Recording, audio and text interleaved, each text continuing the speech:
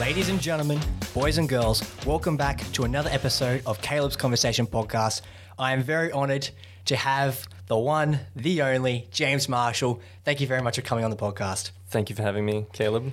Let's cut the music. I don't know if your music is still playing. Oh, it'll be cut by now, yeah. Cut it because I want to say a few things. Okay, One. Go ahead, dive straight into it. One, it's great to be here. Thank you for having me. Two, I think you should call this Caleb's Conversational Show. Okay. Not podcast, because show to me seems more grand. Show And seems more grand. Because, okay. you know, this is a big thing. And Yeah. I think show is It's got the theatrical element of it as well. it does. So Okay. I'm just your marketing advisor. Whoa. But I would change it, to Caleb's Conversational Okay, Show. I will jot that down into constructive criticism for sure. But you do you. Yeah, yeah. I appreciate that. I'm very honoured to have you on. No, it's seriously, it's great to be here. Yeah, we'd been planning this for a while.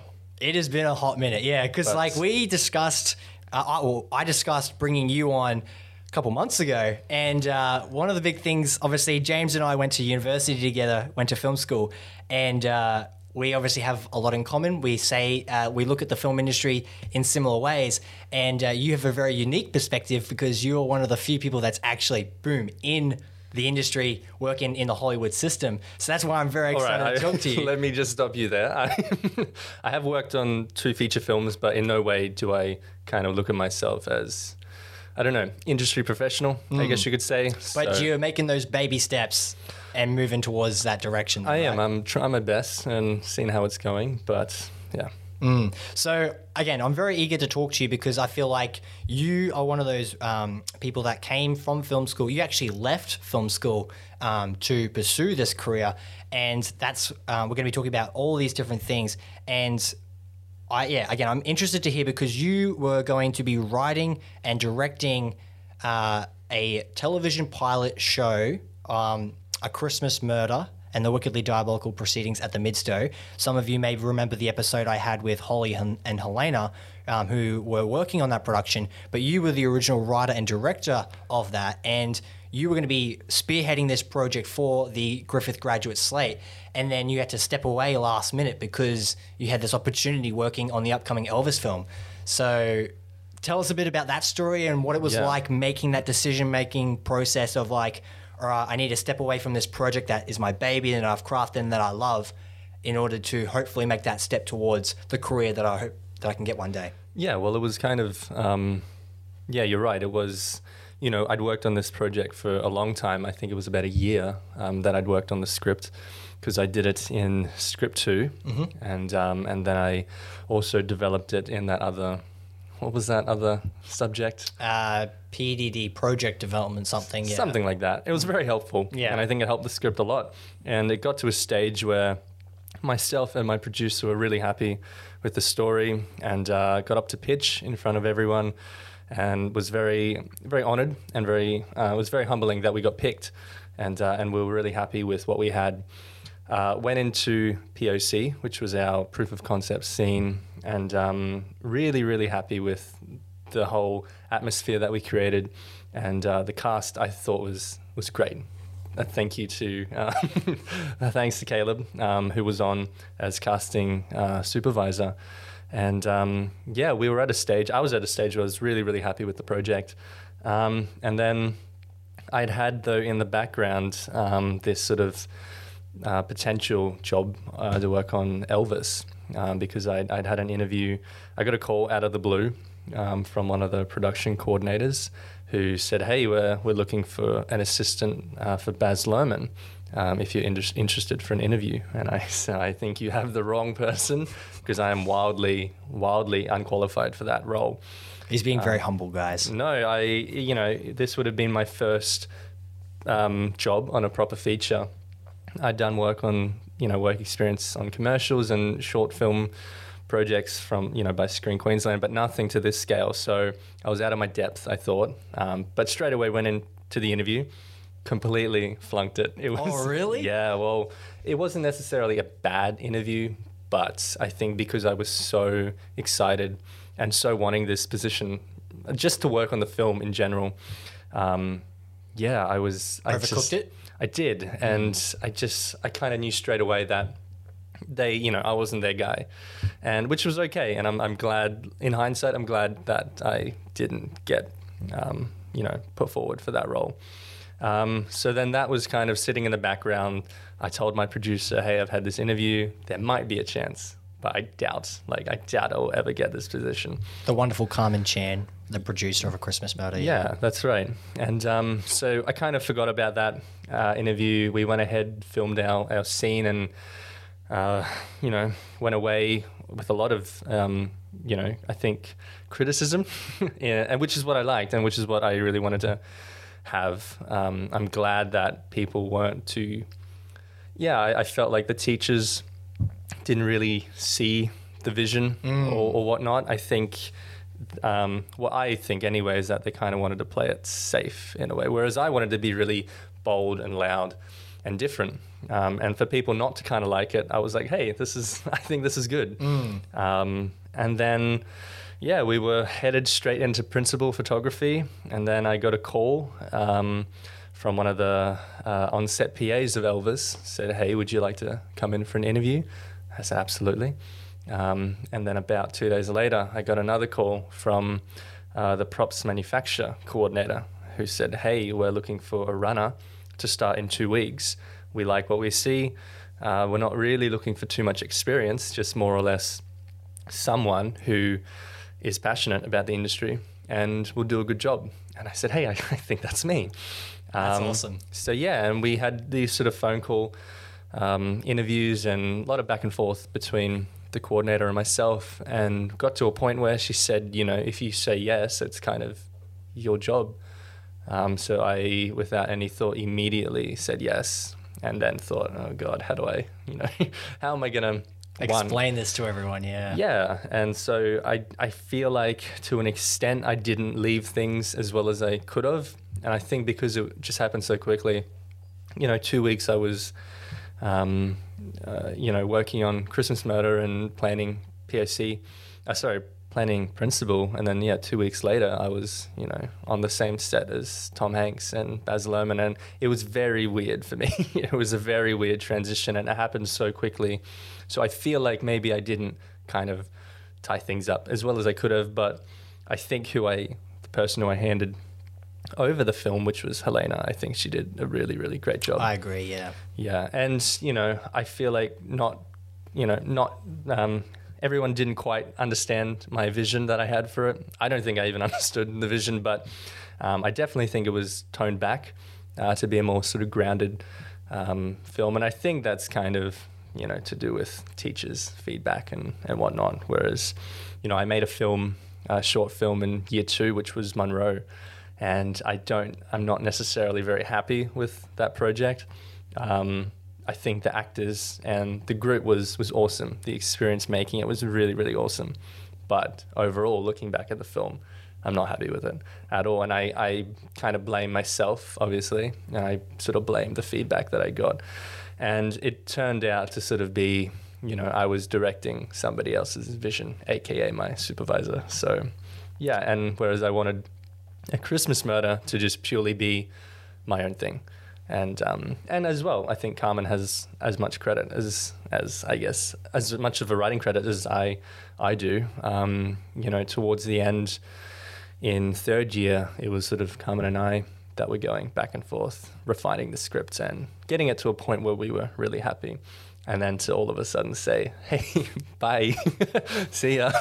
Well, yeah, it was definitely, I can imagine putting myself in your shoes in that situation, and it would have definitely been a difficult decision, but you made the right decision. And I feel like everyone who was involved in the project with you was on that same page of like, this is the right move that you need to do. It was obviously not ideal because we were 2 weeks out from shooting principal photography, so we had to get a new director.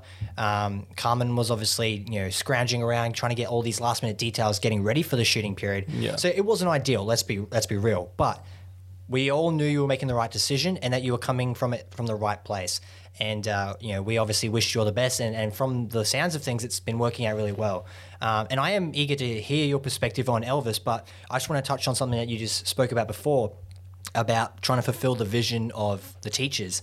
And I feel like that's an interesting idea of like not only fulfilling the teachers' perspectives because they're marking these projects and giving like a grade to it so that they can mark it within a university system, but I also think it's reflective of how the studio system works within Hollywood, is that these executive producers and all these, people that don't involve themselves in the creative side of a project, how they'll sit down, review a project, and then give all these notes.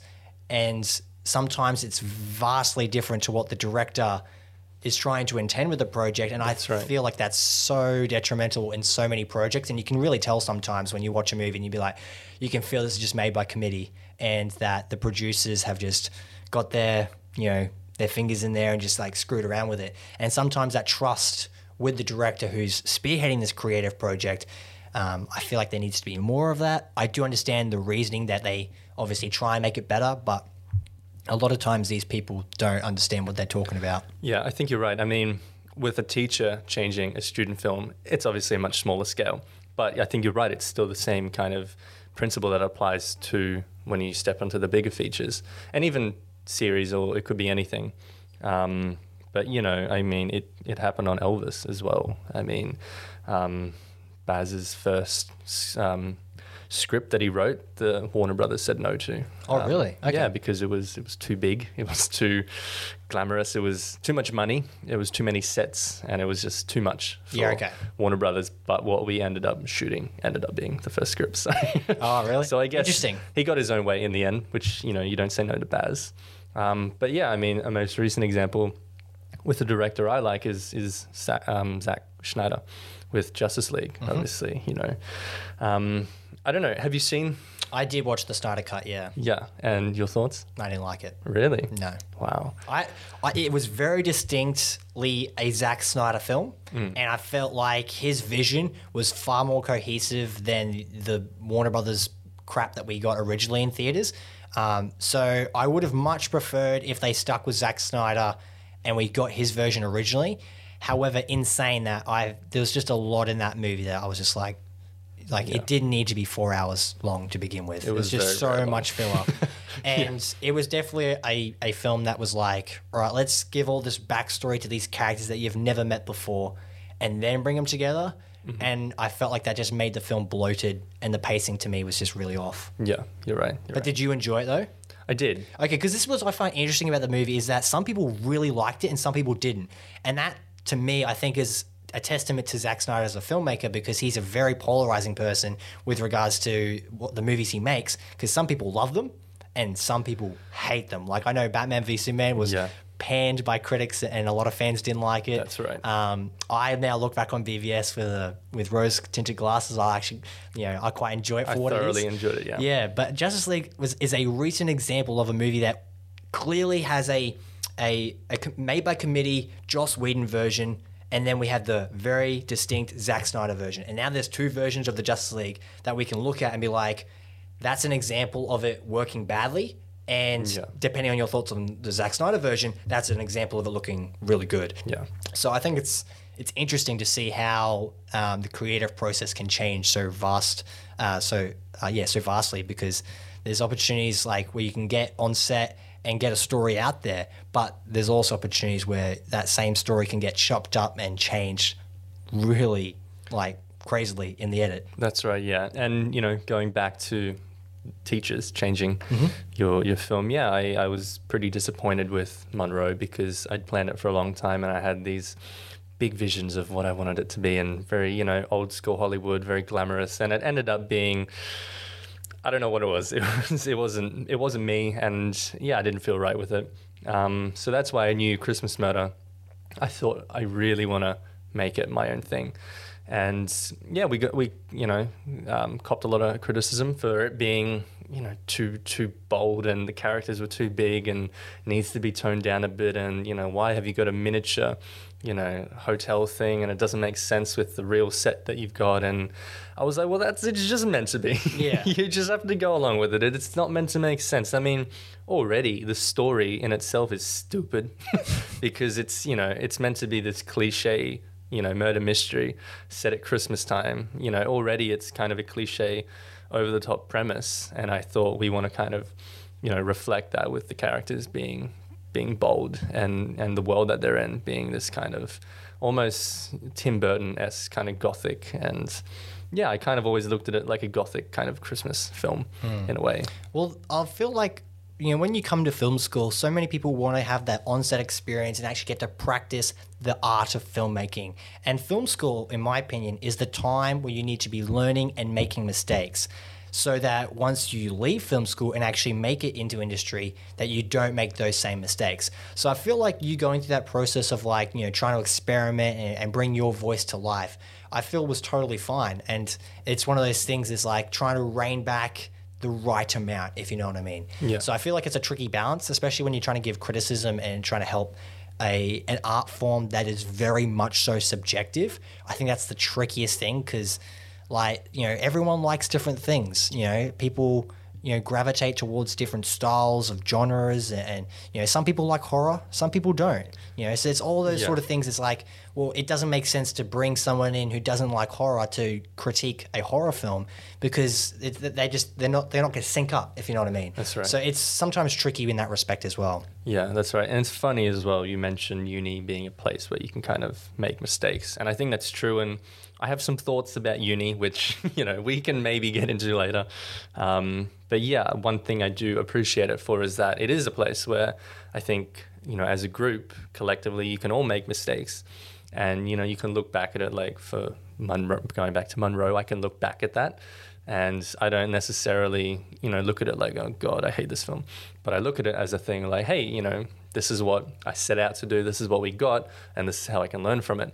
Whereas, you get into the real world, the real industry, if you make mistakes, you will get fired.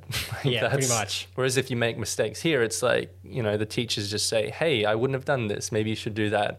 And you might get a few friends that hate you for 2 weeks or whatever. But yeah, the real world, you will get fired if you make enough mistakes anyway. So yeah, I totally understand. Now, you've just teased me. I want to hear these things that you have to say about uni now.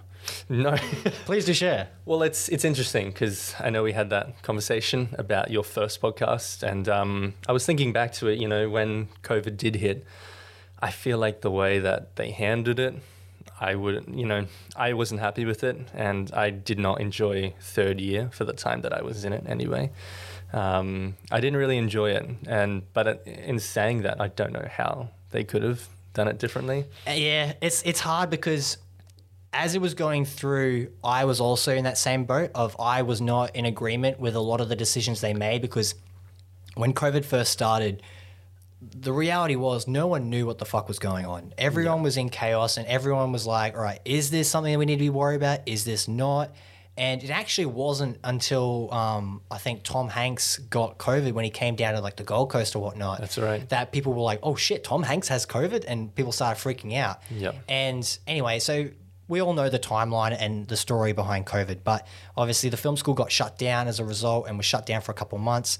And I guess my perspective on it was because I was in charge of the whole casting process for the graduate slate, as well as casting A Christmas Murder specifically.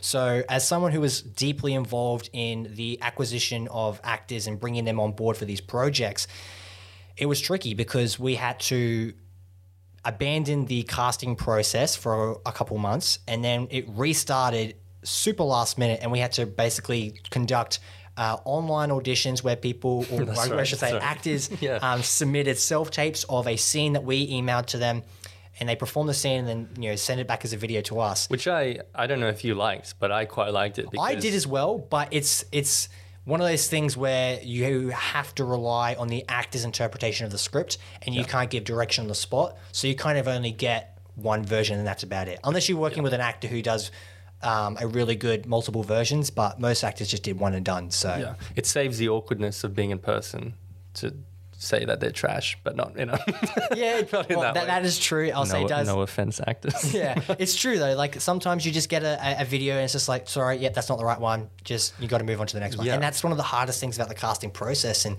this was something I think I might have said to you or some other people around the casting process whilst we were going through it, is that you have to be cutthroat. Like it's obviously you want to be nice, and we're both very pleasant people, and we have nice personalities, but the reality is, especially when you're trying to find the right person for a role, sometimes you have to be like, sorry, you're not the right person, and then move on to the next one. But then when you do find that right person, it just feels so much more gratifying because you're like, that's the person that we can trust to bring this character that we've created for the from a script and bring him to life on the screen. So that sort of process I found really rewarding, and I really enjoyed it.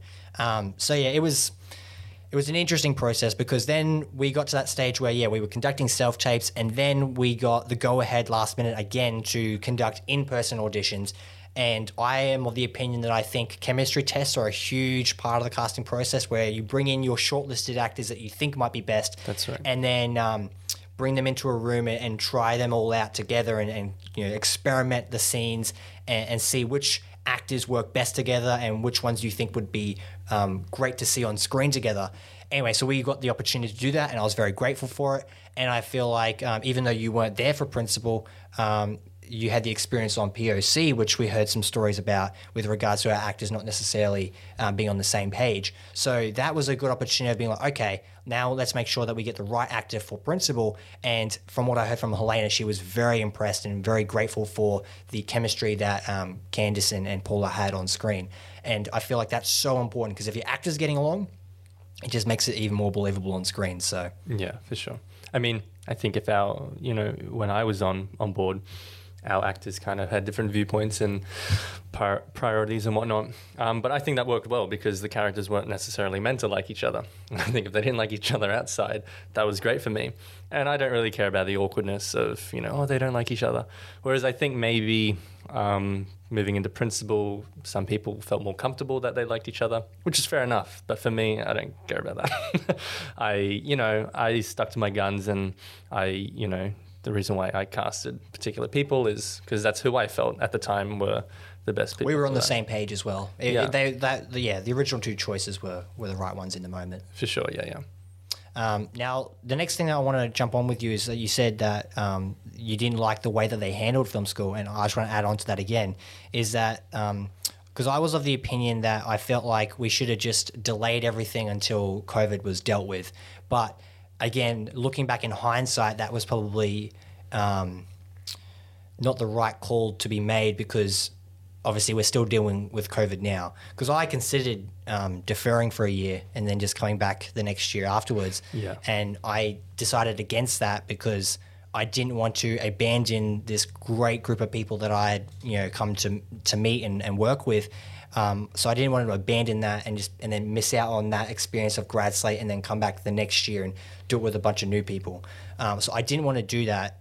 So I stuck doing it out. with a bunch of new people in the role that you probably wouldn't want, because the tricky thing is, if you did defer, you might not get that same casting position that you wanted.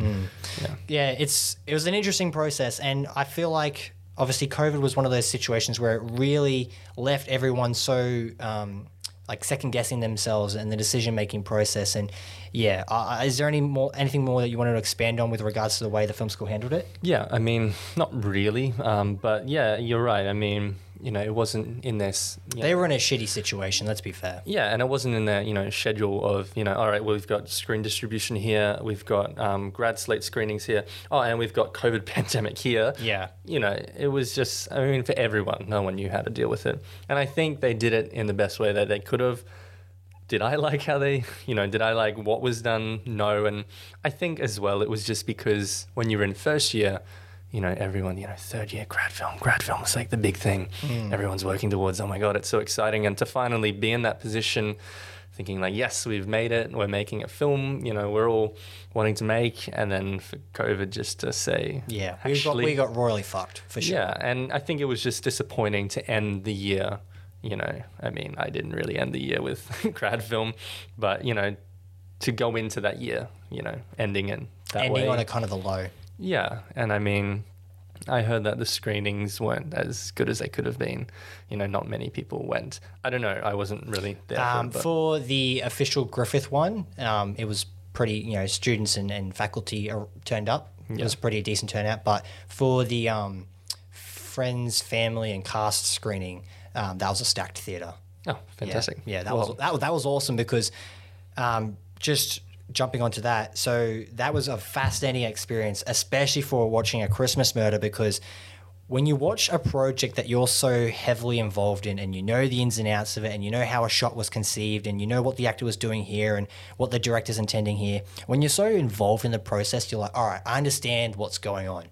But then when you show it to an audience who has no idea what to expect, no idea what's coming, and they're just watching it cold, that is a fascinating experience. Because I remember when A Christmas Murder ended, because it ends on a cliffhanger and it's like to be continued at the end, the whole theater erupted and was like, oh no. Really? It was insane. And that's the experience that we all wanted, right? Yeah. And to have that was just like so gratifying, because it was like, clearly everyone was so invested in the story and the characters and they wanted to know what was going to happen next.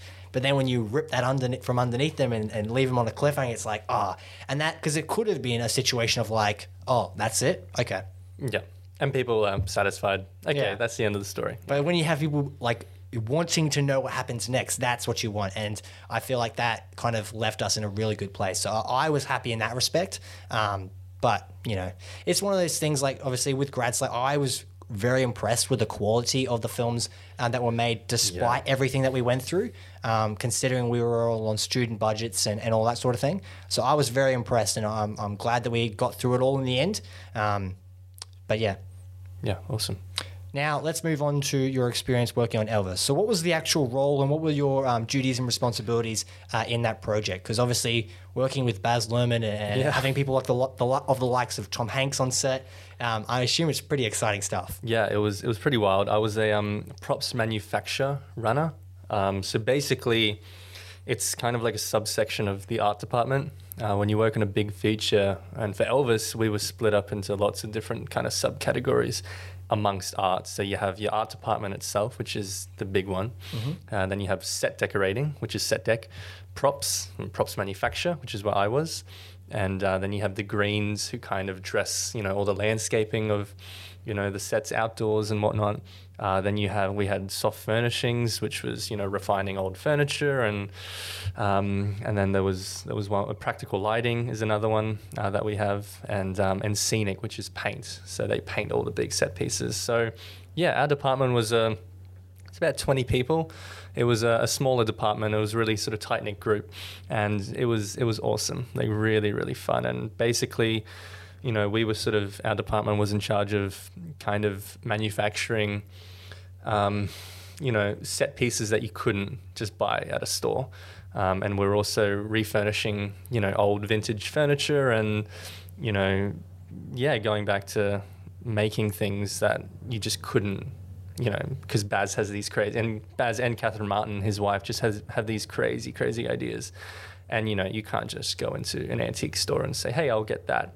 They're really niche things like, making Elvis's gun, or Tom Hanks, he has all these canes in the film, and they were all just custom made pokey machines, and everything like that was just, that was what our department was in charge of. And it was my job to kind of make sure, I think because we were such a small department, amongst this massive film, I was a runner as well as an assistant, so to speak. But yeah, I was in charge of my own credit card, and every week you'd have to reconcile your credit card payments with accounts. I, had to make sure everyone in the workshop who was there was, getting the stock and supplies that they needed to make the props for the film, and yeah, just a bunch of different other things. Yeah. It sounds really exciting. I can imagine that. It's funny how you mentioned how there was like 20 people working in your team, and that was our entire but like that small team is a very small cog in a very huge operation. And that's one of the things I find funny is like when people ask, what do you want to do in the movie making industry? It's like, just watch the credits of any film and just see how many people work on a film. Like, you play a very small but important role in the creation of this film. And you'll just be one of those little names in the credits, but what you do is so important in order to make sure that this train is moving along the train tracks very smoothly. Yeah, my head of department, he was awesome. And, when I was first starting, was meeting people, I'd always introduce myself. Oh, hi, I'm James, I'm just the runner. And yeah, he sort of pulled me aside and he said, hey, don't stop saying you're just the runner. He said, without runners, he said people in our workshop don't get supplies to make the props. In turn, there's no props for the film. Baz can't make his film. And I said, hey, don't put that pressure on me. I don't like that kind of pressure. But I felt, it was a fantastic stepping stone because, like I said, I'd worked on a few small projects, but they were only, 1-2 day things that I was on. Whereas this one, I worked on Elvis for 7 months. And It was down to the Gold Coast that it was being filmed, right? Yeah, at the Village Roadshow Studios. The whole film was done there. There are only a few external locations that they shot at for some of the sets, but besides that, everything was shot at the studios, which I think is great for Australia and local businesses around the area and whatnot. And the great thing about Baz as well is that he really pushed for this film to be made in Australia. I mean, all his films are made in Australia, but it's purely because he just wants to create local jobs. That's fantastic. Yeah. I really respect that because that's one of the big things is that in Australia, our film industry is quite small. And obviously because we're so at the will of Screen Queensland and Screen Australia, these government bodies that kind of dictate the funding for a lot of our projects, as a result, we just don't get a lot of stuff made here. Yeah. But the flip side of that is that a lot of Hollywood and foreign stuff comes to Australia to film here because it's a bit cheaper to film here and stuff. And obviously we have the facilities and the crew and stuff. So it's one of those tricky things of like, obviously here in Australia, we'd love to be making great content and competing on the same level as the UK and the US, but we just don't have the budget for it. In saying that, Baz Luhrmann doing that, I think, is really admirable, and I appreciate him doing that. Yeah, and it's odd because it's such an American film. I mean, Elvis is this American icon, and the whole story is kind of a reflection on America. So it's very odd that it's kind of filmed in Australia, but it's also really great. When you're watching the movie, you'll never know. Yeah, exactly. And some of the sets that you look at the monitor and see, just it's so odd that that was just filmed on Soundstage 9 or whatever. It's a very surreal experience. Yeah, it's pretty exciting. Because you had met Baz Luhrmann before your experience on Elvis. So what was it like having met him previously to then be on the same set working with him? Because I assume you would have interacted with him briefly whilst you were working on the project, correct? Yeah, a few times, like very, very briefly. So what was it like seeing him in action and watching that sort of process unfold? He's a psychopath. He's in a good way. I think I really, really admire Baz Luhrmann, but I think, keeping it, they say never meet your heroes. And I think, never work with your heroes. So the brief encounters that I had with him were enough, I think, for me to still respect him. That's fair. But no, I think, when you watch his films, to me anyway, like Romeo and Juliet and even Moulin Rouge, to me they feel like kind of experimental pieces. I feel like Baz maybe, he was still figuring out his style of being wacky and crazy. Whereas Gatsby, I think he knew exactly what he was doing. And the same with Elvis. I think he had a very, very clear vision of what he was doing. And but he's still as crazy and mental, and he's so fast-paced on set, and people can't keep up with him, and his demands are just insane. So I'll say when you get to a position like that, you definitely need to make sure that you're got a plan in action and that you're fulfilling every step of the way so that you can quickly and efficiently move throughout the process, because so many people can take their time and then before you know it, the time is gone.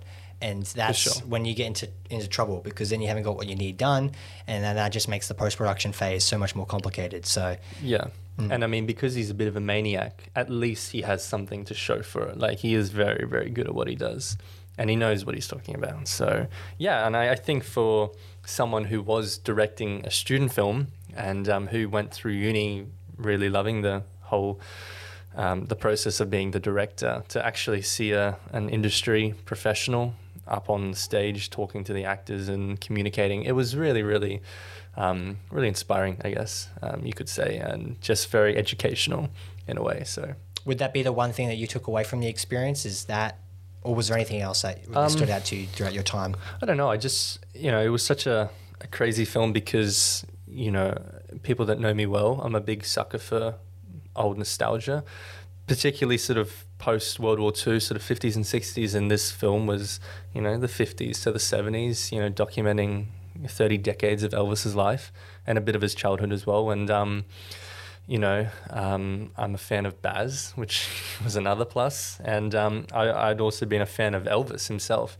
So I think just the whole experience, and every day was kind of pinch yourself moment for me, walking on these just magnificent sets. I mean, it's everything you could imagine a Baz Elvis film would be. It's this massive fever dream. That's so sick. I'm so happy for you, man.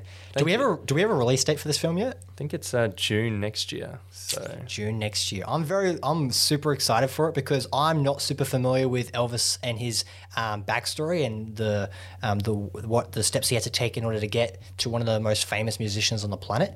So with the likes of the Queen movie that came out recently and the Elton John one, we've had a lot of really cool musical biopics on these great musicians. So to add this to the list, I'm very excited, and I'm really looking forward to seeing how it all unfolds. So. Yeah, I think it's kind of, Elvis has had biopics made about him, I think he said 3 already, but I think this film is the sort of definitive version or depiction of... Yeah, the big budget one. Yeah, and I think, it's a Baz film. It's you're either going to love it or hate it. I don't think there's sort of an in-between.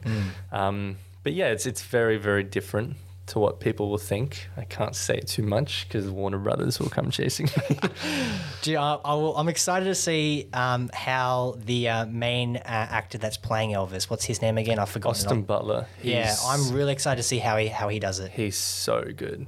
Yeah, we've seen a bit of footage of him, and he's just because Elvis fantastic. is one of those strange people where you get a lot of Elvis impersonators, and a lot of people like to pretend to be Elvis, especially like in Las Vegas and whatnot. Yeah. So to see, I can imagine that casting process would have been fascinating. To find the right person. But I'll say I'm really looking forward to that, and I can't wait until next year when all the Elvis songs become. Me too. Yeah. Come back into the zeitgeist and start hearing them on the radio and on the top charts. So, That's it. Now, the next film that you have worked on is the film being directed by Ron Howard called 13 Lives. Do you want to just tell me a bit about the process of transitioning from Elvis, which you had worked on for several months, to then smoothly transition into the next project and next bit of work in your career? Yeah, so I finished Elvis on a Friday, and then on the following Monday I started on 13 Lives. So I was straight into it. There was no sort of break, and yeah, it was a lot different because obviously the story was completely different. It wasn't this, Were you doing the same role? Very similar. I was in set deck, which is set decorating, and props. Okay. So, kind of similar, but I think... Working with similar people as well, or...? Yeah, similar people. Awesome. Similar people jumped over from Elvis. And, but yeah, so set decorating and props, they're a much bigger department than props manufacture were. So yeah, there was a lot more pressure, I felt, and it was a lot more... It was a crazy experience, and there were 2 runners in the department.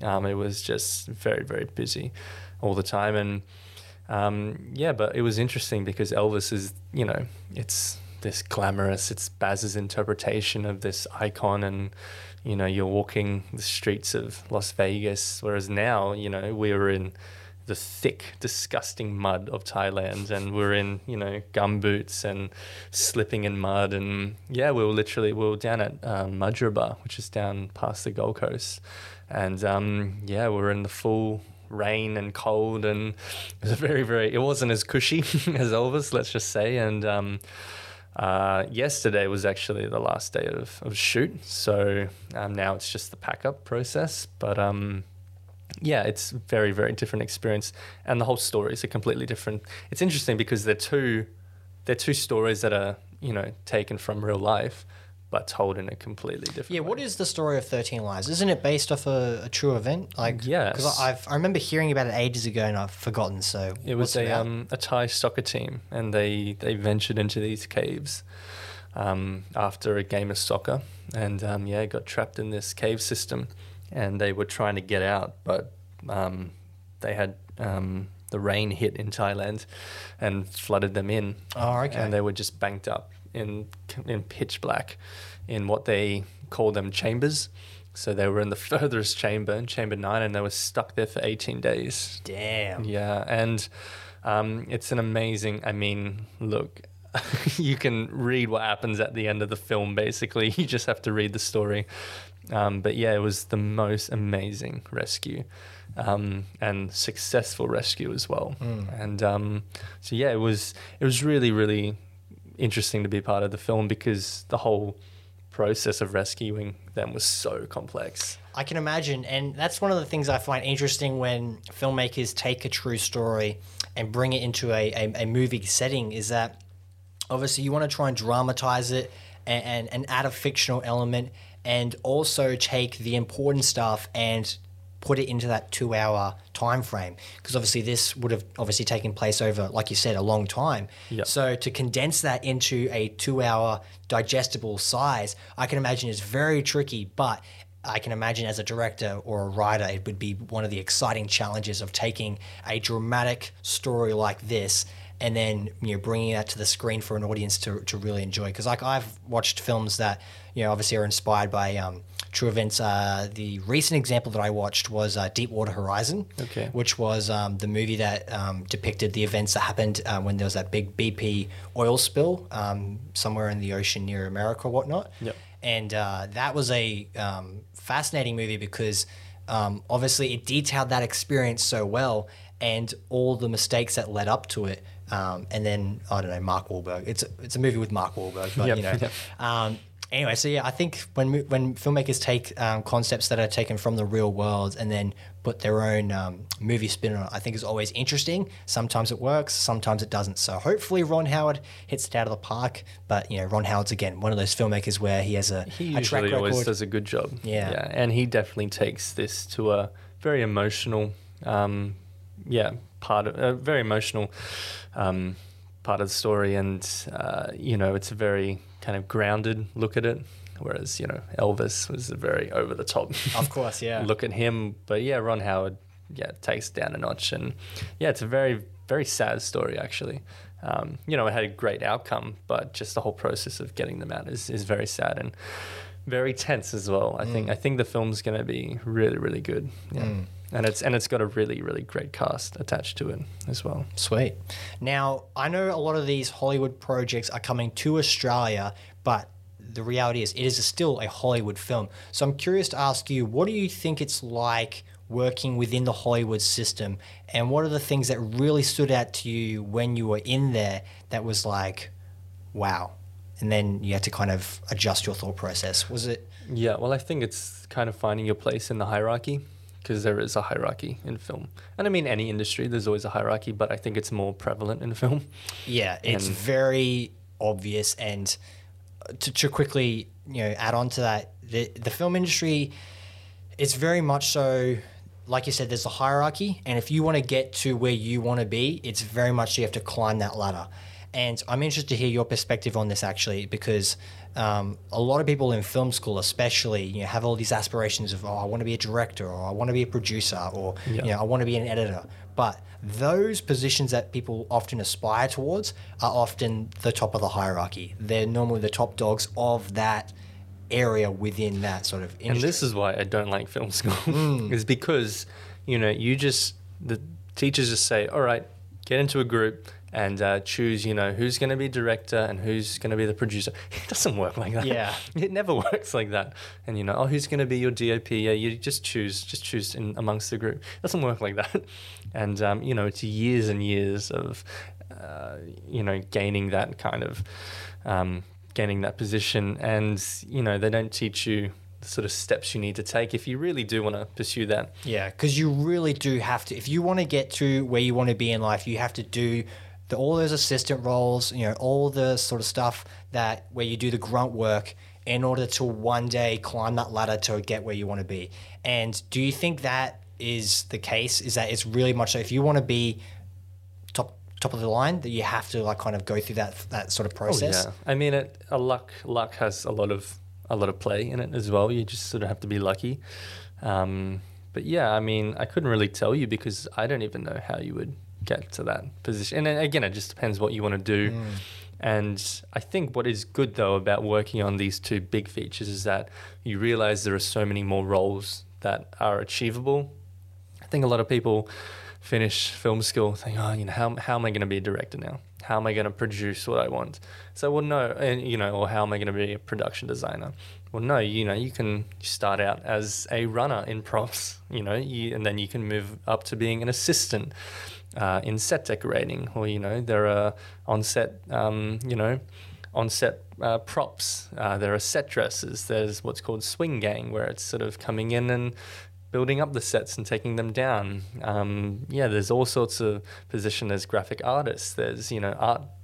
As supervising art designers and directors, and there's so many positions, which I think is reassuring, but also at the same time it's maybe too much, where you're just like, all right, now I really don't know what I want to do. Yeah, you definitely need a small army in order to make a film, and that's one of the things I find interesting is that a lot of people have their sights set on a specific role and say, all right, that's what I want to do. But like you just said, there's so many other roles that are within that same field that you could do that would be still really productive and might be really engaging for you. But again, everyone's got their own sort of system and plans and ways they go through it. So and things will change so quickly. I mean, when I was in film school, God, I hate to say it, but I was that person that, I want to be writer director. So many people are, dude. You're not alone. So I definitely was when I first came to film school.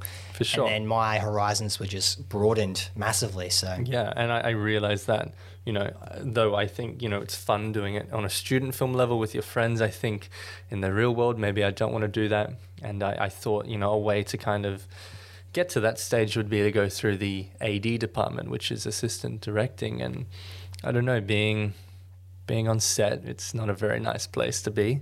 Being in the art department, you're kind of away from all that. And I quite like being in the art department. And now my focus has shifted, I would like to stay in the art department as opposed to going through the AD world. Because bleep this, fuck that.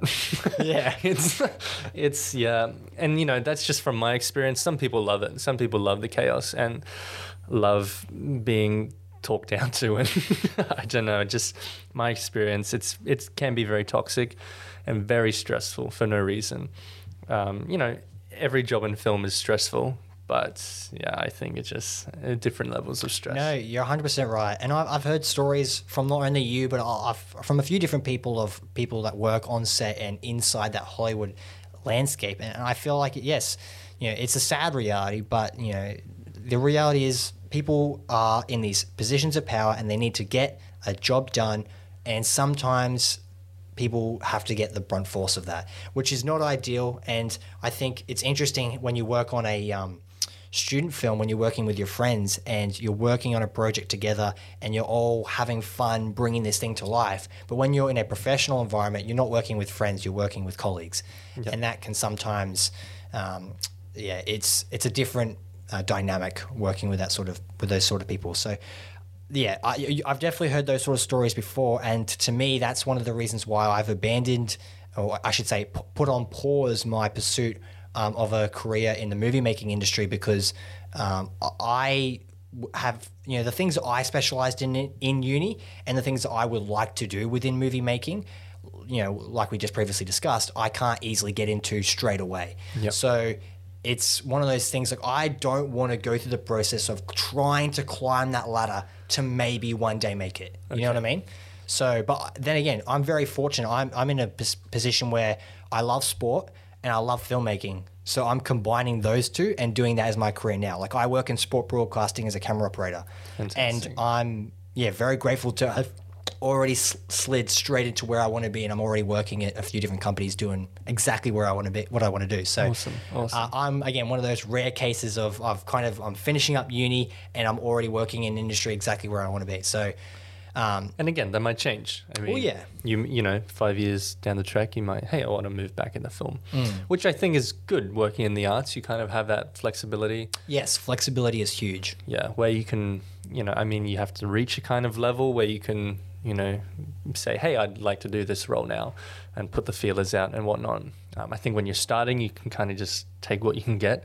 But I think, you can get to a level where you can say, hey, maybe I don't want to be a runner anymore. Maybe I don't want to be a camera operator, whatever it might be. But because that's a huge thing, is that I feel like so many people either come out of high school or they come out of uni and then they get stuck in a job where it's working 5 days a week, 9 to 5, and then that's what they do for the next 40, 50 years of their life. Yeah. And I feel like we're in a strange position where we work in an industry where it's like the job security isn't great. Yeah, it's awful. But at the same time, you have the flexibility to be like, all right, I have an interest in this and I want to pursue that and I'm going to do that and make my living doing that. And some people have great success doing it. Some people don't. I know the acting community is obviously, that's the worst job security you can have. It's a tough gig, yeah. Yeah. So it's, again, everyone has their own drive in life. And as long as you're doing something that you enjoy and that is not only productive for yourself, but productive for society, I think that's what's most important. Definitely. I mean, some people are, they're happy working that 9 to 5 job, which I can respect and I can see I think I'm one of those people who wouldn't be too fussed doing that. I quite like job security. I don't know why I want to enter this industry then. But, I think while I'm young, I just want to work on as many films as I can.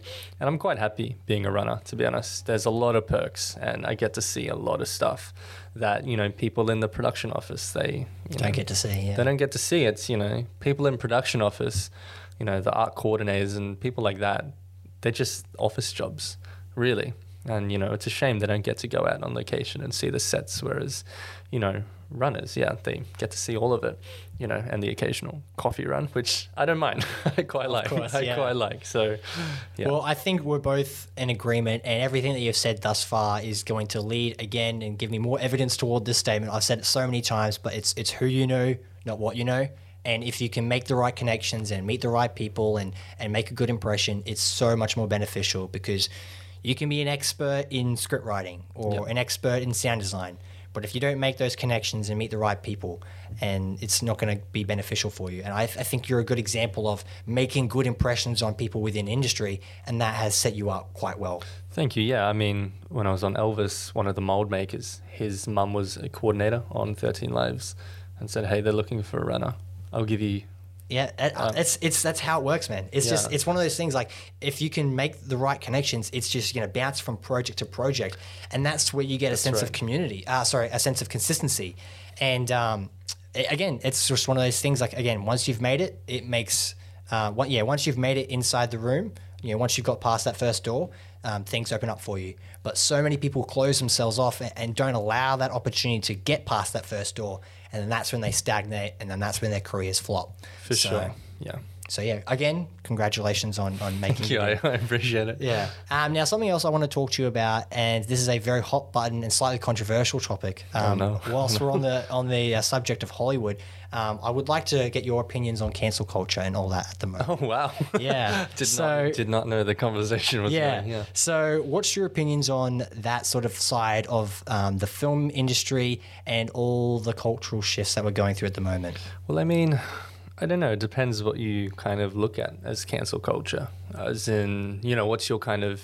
Well, I think it's interesting because so many people have these beliefs where it's like, all right, we got to live our lives in this way, and we can only say these things, and we can have these opinions.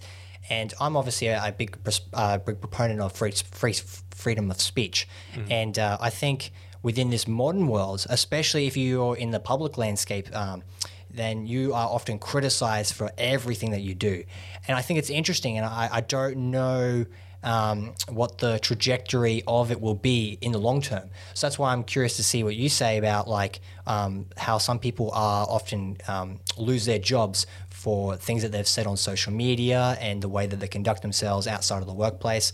And obviously, as someone who's worked in the Hollywood system, what are your thoughts on that sort of idea? Well, yeah, if I can be honest, people are disgustingly inappropriate on set. But they say it, nothing's meant to be taken to heart. Of course, they're just... And I'm the type of person, maybe similar to you, I don't take things to heart. And, if people... I'm kind of aware if, someone is joking. And there are points where people can take it too far. And, a lot of people in the workshop, they take it too far. But, it's nothing of a level where I would deem, hey, I need to report this. It was all just said in good fun and in good faith, I guess. But, it just depends who's there. I think if there were any other, I know a lot of people in our cohort were very woke. Yes. And I think if they were in that position working in a workshop with, these really inappropriate people, they would not like that. Whereas I don't care. I take it on the chin, move on. Yeah, you just sort of sit there. You don't, respond to anything like that. But I was never ever offended by anything. And same with 13 Lives. Everyone's wildly inappropriate, but it's. Well, that's the funny thing is that I feel like sometimes people make jokes and then people take it personally. And it's like you don't understand the separation of, the intention of what has just been said. And I feel like intent is so important because so many people, especially like the comedian industry is like really going through this at the moment where, a lot of people getting attacked online and stuff for, jokes that they've said, but their job is specifically to elicit laughter. And sometimes they'll say some fucked up things. Yeah. Sometimes it'll be funny, sometimes it won't. But when we go through this process of trying to cancel people and make them lose their jobs and so they lose venues and I guess keeping it within the movie related world, how actors lose their jobs and all that sort of thing. I just think we're on a very we're on a tightrope societally, if that's a word, at the moment. And our culture is going through a revolution at the moment. And I feel like a lot of good things will come out of it. But I feel like at the end of the day, if that pendulum swifts too far, it's just going to come back even harder the other way. I feel like that's going to be a tricky thing, especially because there are instances where people, say things that are not fireable offences, and yet they get a social media campaign behind them, and there's cancel this person. Like I look to examples like James Gunn, right? Mm-hmm. How several years ago he made a tweet saying something related to like some child pornography joke or whatnot. Anyway, a joke in bad faith, but a joke nonetheless. Anyway, he lost his job on Guardians of the Galaxy 3 because of the people that were coming after him for that. He then obviously got his job back because of the outpouring of the response in his defense. We look at recent examples like Gina Carano on The Mandalorian, who said some arguably silly things, but regardless, she has the right to say those things. Anyway, she lost her job on The Mandalorian. So it's just stuff like that. I think it's interesting because I'm obviously not a big fan of the woke politics that is going on in our current society. And the thing that I keep saying to people, especially within the film world, is that so many people in these positions of power, and I think you'll agree with this, is that so many people in these positions of power are old white people, right? But eventually, once all these old people die out, it's going to be our generation that come through and take over those positions of power. So I think which is scary. Well, yeah, but like I think it's going to be fascinating to see how the landscape unfolds over the next couple decades because, once our generation gets into those positions of power, then a lot of these things that we want to happen, like these, societal changes that we want to see happen where we, have equality of opportunity and everything, I think that's when those things will happen. Yeah. But the thing is, everyone wants instant responses and instant change. But that's just not how humans work. We're a very slow moving society, and oftentimes we're in a landscape where it's like we're in a big boat and the boat's slowly turning, but the boat's not turning quick enough for some people. And I'm of the opinion that I think we just need a bit of patience, and these social changes will happen eventually. And I think our generation is kind of a mixed bunch. I think we're a lot more self-aware of what's going on. In a sense, we kind of think, hey, sexism or racism is actually a bad thing. Exactly, yeah. Whereas in saying that, I think our generation can be a bit silly in terms of, I think, what's PC and whatnot. But yeah, I mean, I don't really have too much to say. I'm just see how it goes, really. And I don't really think too much about that, to be honest. But well, that's probably a positive mindset to have because so many people just get soaked in that social media bubble and they think that what is said online is often the consensus of what everyone thinks. And I just, that is not the case at all. And I find this interesting with a lot of politics that's going on at the moment is that you often hear from the far right and the far left and you hear these arguments and stones are thrown across at people and stuff. But I feel like the majority of people are in the middle. and we see both sides. Yeah. But because we're the vocal minority, our story isn't told in the media. So I don't know. It's a tricky situation, and I feel like Hollywood is in a very weird state with regards to all the things that has happened to certain individuals who deserved some criminal action and stuff, like the likes of Harvey Weinstein and all that. But at the same stage, while some people deserve to be taken down, some people don't. So that's why I was just a bit curious to hear what your thoughts were on all this stuff that's been happening in the media recently. So For sure, yeah. But within the future, or within your foreseeable future, what are your aspirations and hopes within the film industry? Do you want to continue doing what you're doing with the projects that you've done thus far, or did you want to take a new direction? Yeah, I mean, really, I'm just happy to be working in the industry that I've been working towards.